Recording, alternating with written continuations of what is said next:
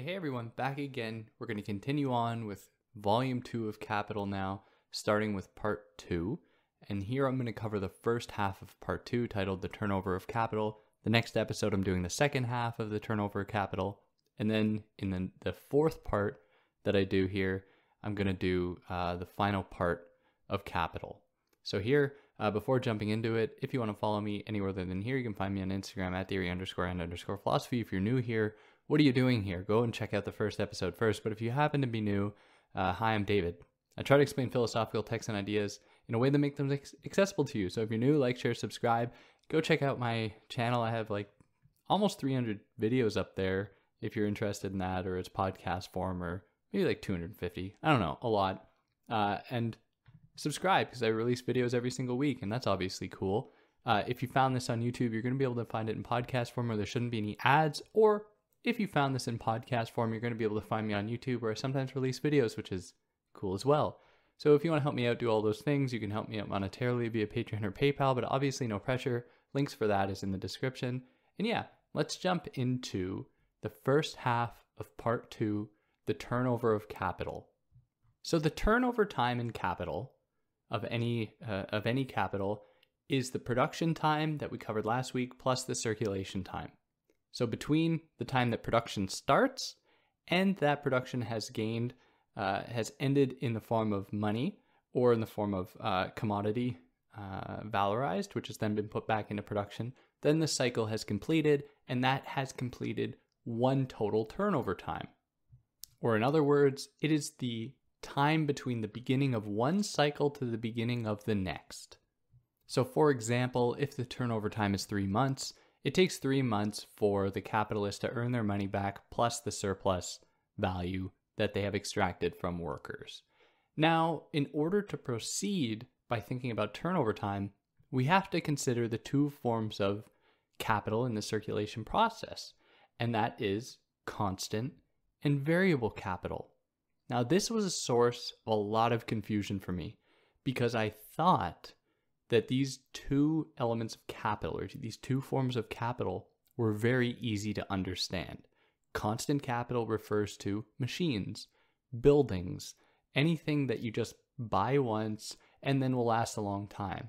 Whereas variable capital is referring to things you have to pay for repeatedly, like labor or like raw materials or something like that. But that is wrong. And this is why. Constant capital, which is comprised of machines and buildings to some extent, also includes raw materials, which might seem strange because you have to pay for raw materials a lot. It might seem like a variable thing.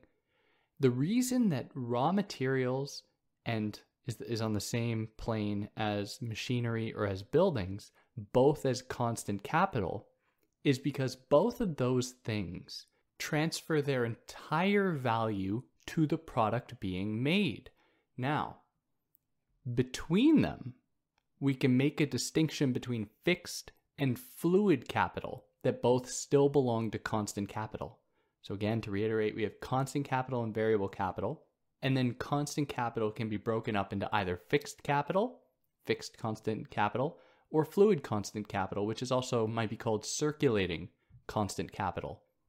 Now, the relationship that these two things have to the final product is going to be different. In order for something to belong to fixed constant capital, like machinery, like buildings, it doesn't exhaust itself. It doesn't give its whole being into the product. Some of it is going to remain after it has done its job. So a machine is going to only distribute some of its value to the object in the form of its wear and tear, but it's still going to keep working afterwards. Whereas fluid capital, or circulating constant capital, are those things that completely get used up in order to produce a product. So one of the examples might be for this coal, or gasoline, or oil, things that are going to have to be bought repeatedly and that transfer their entire self in their being used up into the product and will then need to be paid for repeatedly, hence the circulating part. Now, what is similar between fluid or circulating and fixed capital is that they're transferring their value to the product. It's just that the rate at which that happens between them is different. Now, in the case of variable capital, that is referring exclusively to wages, that is referring to the type of capital that not only transfers its value to the product, but copies its value onto the product and some with an additional bit. So when a laborer works on a product, they are not being worked to death. Now, I say that with an asterisk, in a lot of cases they are. But at least as far as capitalism presents itself, they aren't going to be worked to death. Instead, they're going to be worked to the point that they can transfer their value over, and then some more value can be extracted from them. And then they are going to be given the means, through their wages, to come back and repeat the cycle over and over and over again. So they don't get totally emptied, they don't get completely worn down and then transformed into the product like fixed and like circulating capital do in the form of machines or in the form of raw materials or anything like that. So this is how constant capital is different from variable capital. Constant capital gives itself, transfers its value to the product. Variable capital copies its value to the product and then adds some that the capitalist is able to extract for themselves. So in this grand scheme of things, no given object is naturally going to be either fixed capital or fluid capital or circulating capital or variable capital. And he gives the example of cattle here, where if cattle is used to plow the land, it is an example of fixed capital. Whereas if cattle is being used to be fed and then to be slaughtered, it is an example of circulating capital. That is, its use is entirely different, where the cattle is going to not be repeating its same process over and over again with fixed capital, and in it's making a product, let's say tilling the soil, taking something from the soil, the cow is going to keep working again. Whereas in the case of it being used for slaughter, as soon as the slaughter is completed, that cow has been transformed into meat. And I'm sorry for the graphic example, but it's the one that he uses, and it is I think it does illustrate the issue fairly well. So there are no things in the world that are just naturally going to belong to any of these different cycles. And the exact same could be said, I believe, of humans, where if humans are used in a certain capacity to be worn down to completely nothing, they are going to be transformed into products. Like this would be what was occurring with slavery, where slaves would just be worked until they could not work anymore. And then it could be said that they had just transferred their value, like circulating capital, like fluid capital, into the product, and then they are done. And again, this is very grim, but it does reflect the reality of the history of exploitation. Now, in the case of cattle, it also shows that duration, so the amount of time, is not going to necessarily determine whether something belongs to fixed capital or circulating capital within constant capital. That is to say that it's going to still take many years to raise a cow to the point of it being ready for to be turned into meat. And again, to the vegans, vegetarians out there, I'm sorry for the example. Now, if you're a clever person and you've been listening to this, and I just said that duration doesn't make a difference, then what that reveals is that the distinction between fixed capital and fluid capital or circulating capital is a spectrum, because nothing is going to last forever. Eventually, a machine, eventually the cattle that are used for tilling the soil or plowing the soil are going to be completely worn out. And so in that case, they resemble circulating capital in that way. So it's important to think of it as more of a spectrum. And I think that Marx really wants to highlight this difficulty here, because the political economists before him were completely off base with this. They just thought, and we'll get into this more a little later, but Adam Smith thought that what determined fluid capital versus fixed capital is whether or not it can change hands. So like a house, for instance, or a building is not going to change hands, whereas like seeds used in the soil are going to change hands. So therefore, it's an example of fluid or circulating capital, which is not for Marx the case. Again, the distinction is between how those objects distribute their value and transfer their value to the end product. Now, depending on where you read about this, variable capital might also be distributed or broken into either fixed or circulating variable capital, where fixed variable capital is going to be like long-term salaries given to people, whereas circulating variable capital is going to be like wages for individual people, individual laborers that are probably going to be paid every week, every 2 weeks, whatever. Now, we don't really get that distinction in Marx, probably because at the time, this thing of like long-term salaries and benefits didn't really exist for laborers. So he may not have had that conception. And at that time too, of course, the distinction between capitalists and workers was much clearer. It was very obvious where one was working for a wage and just living essentially hand to mouth, while the other was earning a great deal of profit and able to use their money in myriad ways, in many different ways. So I'm just putting that out there because it's possible you may read somewhere that variable capital can also be broken up into fixed or circulating capital, but we don't really get that in Marx. I say that, but then I'll go and read the 3rd volume and then he will have explained it there. Who knows? I haven't actually read that yet. So if there's a change, I'll definitely correct myself. But anyways, for now. So this distinction between constant and variable capital, and within constant capital between fixed and circulating constant capital, this only exists in production. This only exists in production time, not in circulation time, because we don't have production occurring in circulation time. So even though money circulates in circulation time in the market, that doesn't mean it's circulation capital or circulating capital.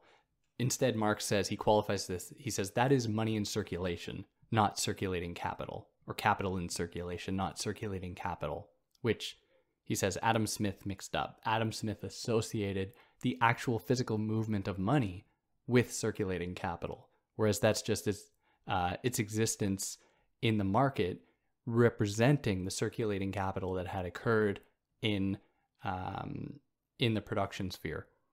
Now, the treatment of fixed capital, let's say in this case, machines, their treatment can happen in a few different ways. So as the machine wears down, the capitalist wants to essentially have it get worn down to nothing before they change the machine. Because otherwise, if they change the machine too early, then there's all that potential it could have done, all of that value it could have still distributed to the products that it won't be able to anymore. And so it is in the capitalist's interest to wear it down completely. And then when that point comes, perhaps they want to buy a completely new machine, because let's say in the duration of that machine's life, let's say it was 10 years, a totally new machine came along. The capitalist might say, okay, now we have to buy this new machine. But of course, certain factors are going to have to be considered here. Maybe the new machine is going to be such a radical development that it's going to make more sense for them to change their current machines for the new machines, just because it'll present such an improvement that they can forget about the lost value of that initial machine. And given the whole circulation, the whole movement of capitalism, there are always these examples of lost value just disappearing through these, things just being rendered obsolete by developments from somewhere else, which is difficult to account for and to really wrap one's head around, at least for me. So then the capitalists, when they have a machine, they want to keep the machine working. So either they're going to maintain it steadily, or they're going to just completely change it when it's run out of its potential. But how does a capitalist actually, in the case of like repairs or maintaining the wear and tear of their machines, what does that fall under? What kind of capital is that? Because let's say there's a machine needs to be repaired. It can still work, but let's say a little part of it breaks off. They need to hire a mechanic or a repair person to come and fix it. And what that implies is that capital is going to have to be given over to the repair person to fix a machine, which was, let's assume it was an unpredicted break. That means they're going to need to dig into their own pockets to cover this. And they aren't going to be able to forward that cost onto the consumer, because the other capitalist down the road who didn't have the machine break is going to then be able to undersell them, be able to undercut them because they didn't have the machine break, they didn't have to fork out these costs.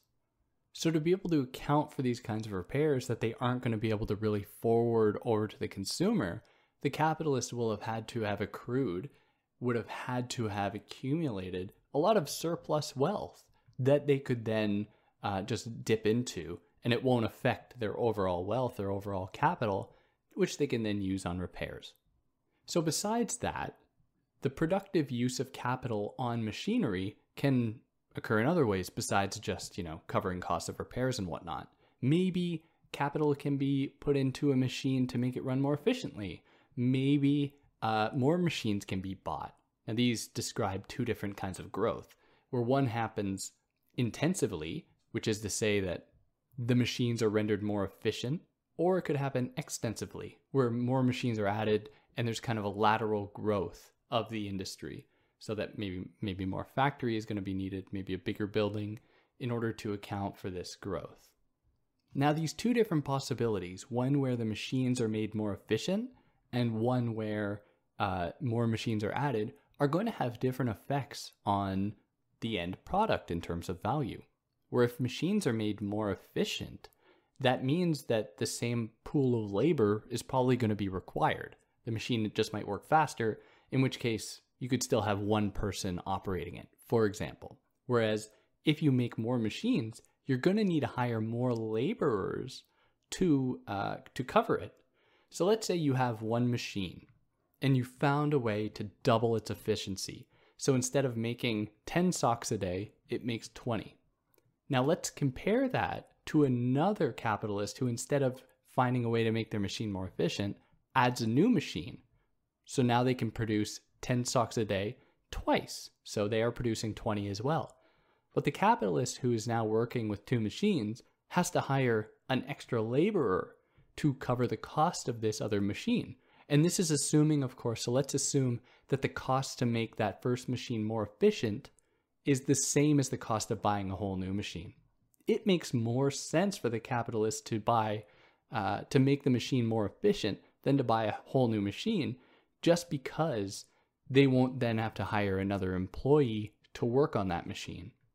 Now, this is completely hypothetical. I don't know how many instances there are where a machine's efficiency can be doubled, but just to bear with me, to illustrate how this is going to have a different effect on value, we can see that there's going to be more value in the second example, where there are now two machines, because now there's more labor being exerted on the end product. So you have the same end product, but more labor went into it, revealing the extent to which that it could then buy more labor ostensibly with what you'll get in the end product. But of course, this capitalist is not going to be able to survive if they are competing with the first one, because the first one is only going to be paying for that one employee working on that one machine. So their base costs are the same. That is, it costs the exact same to double the efficiency as to add another machine in the other industry. But their variable costs are going to be different, where the second capitalist, who now has to hire an extra employee, is going to have higher variable costs, which they then have to forward to the consumer in terms of the products being made so that they can cover that cost, which the first capitalist is going to be able to undercut because they're only paying the variable capital on one worker. Anyways, so there's that dynamic.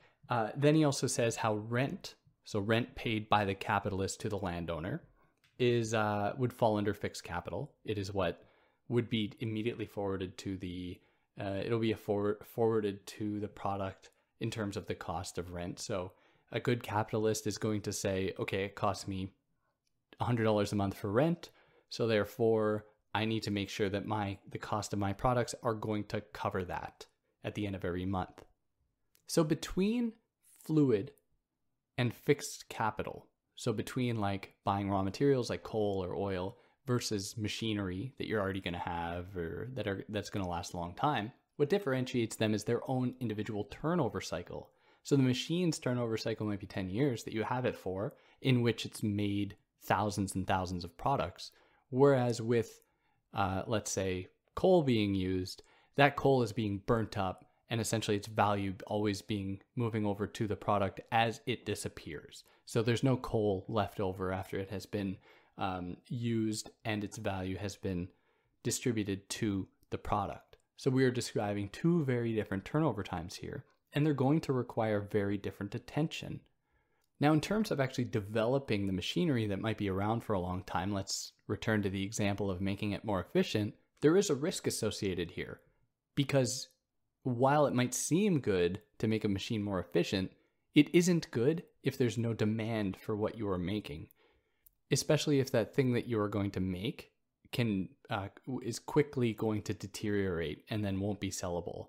But even if it does last a long time, as you make more of them, you're going to need more storage for them, which is more costs. And again, like I said from the last episode, you aren't going to be able to forward these costs to the consumer, because the time that an object spends in storage, or it's sitting on a shelf, or in circulation time, it isn't actually accruing more value.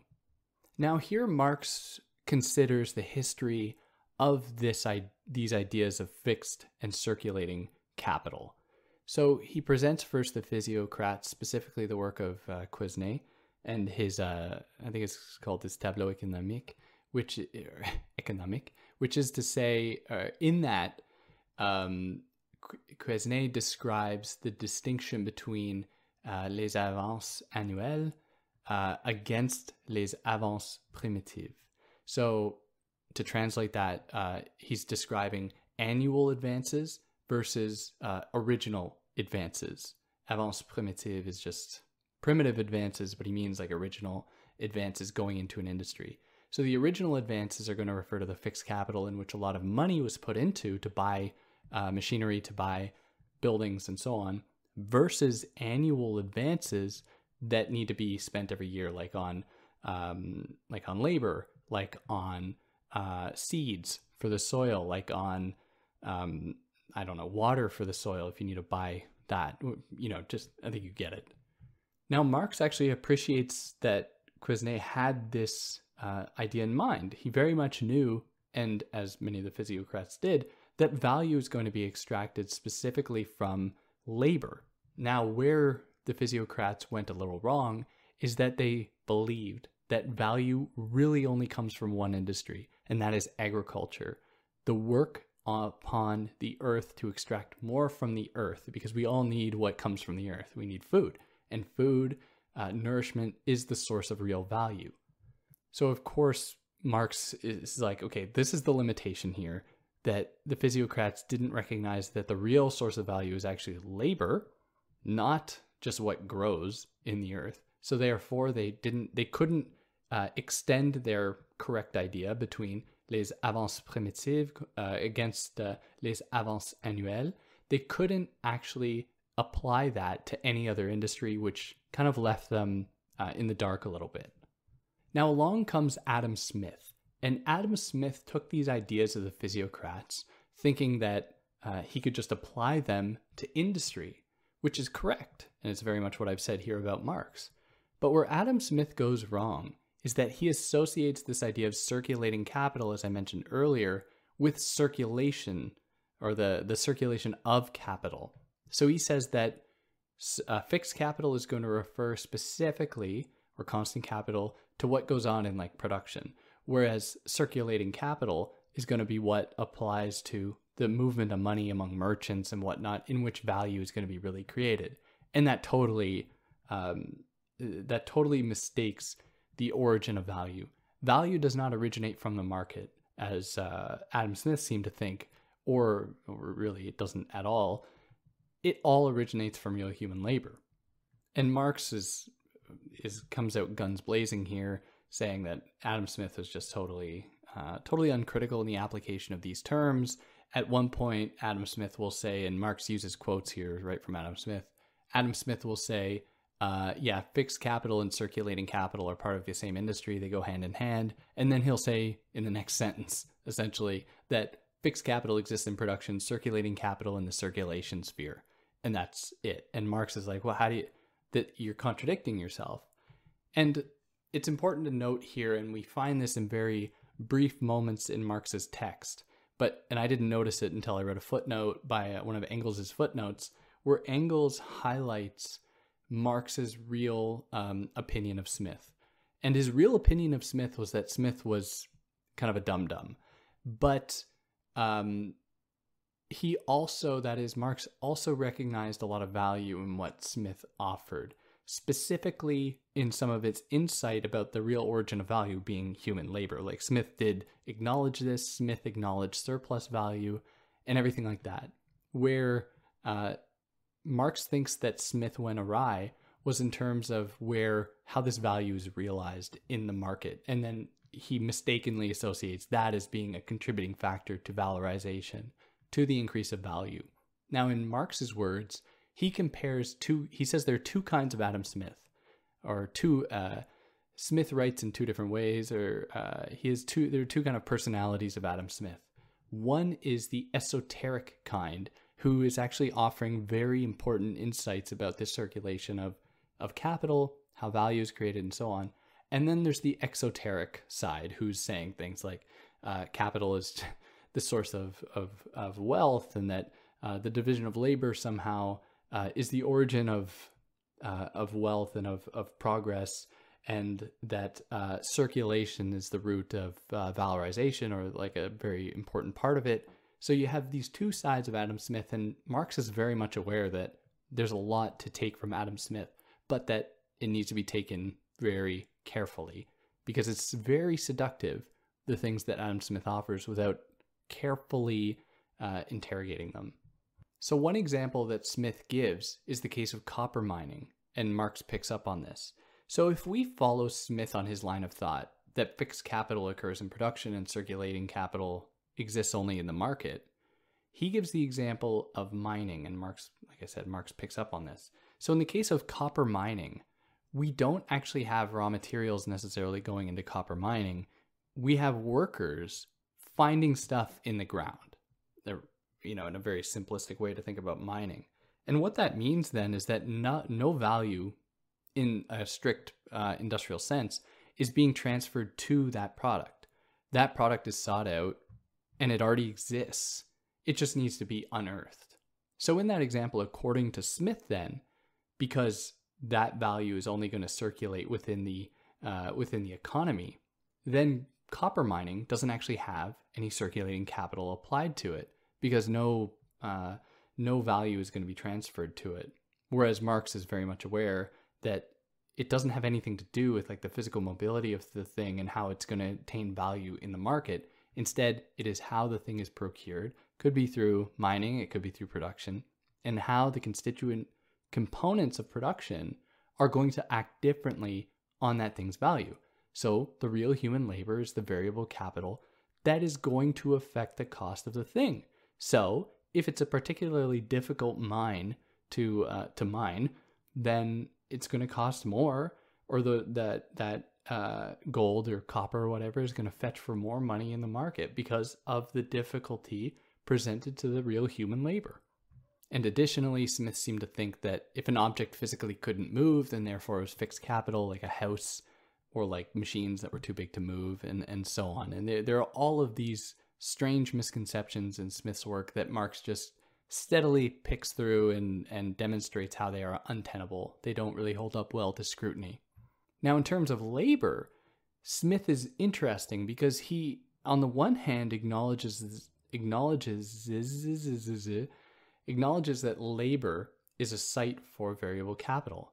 But he continues the process to say that, well, the only way that this value is going to be realized, that is in the cost that is paid to them in the form of wages to the laborers, is what they're going to buy to keep them alive. So the real site of the variable capital is not the worker themselves and the labor they put in, but rather the means of subsistence that their variable capital that is forwarded to the worker, that will eventually buy. So the end point is what the variable capital is realized in, and that is the food.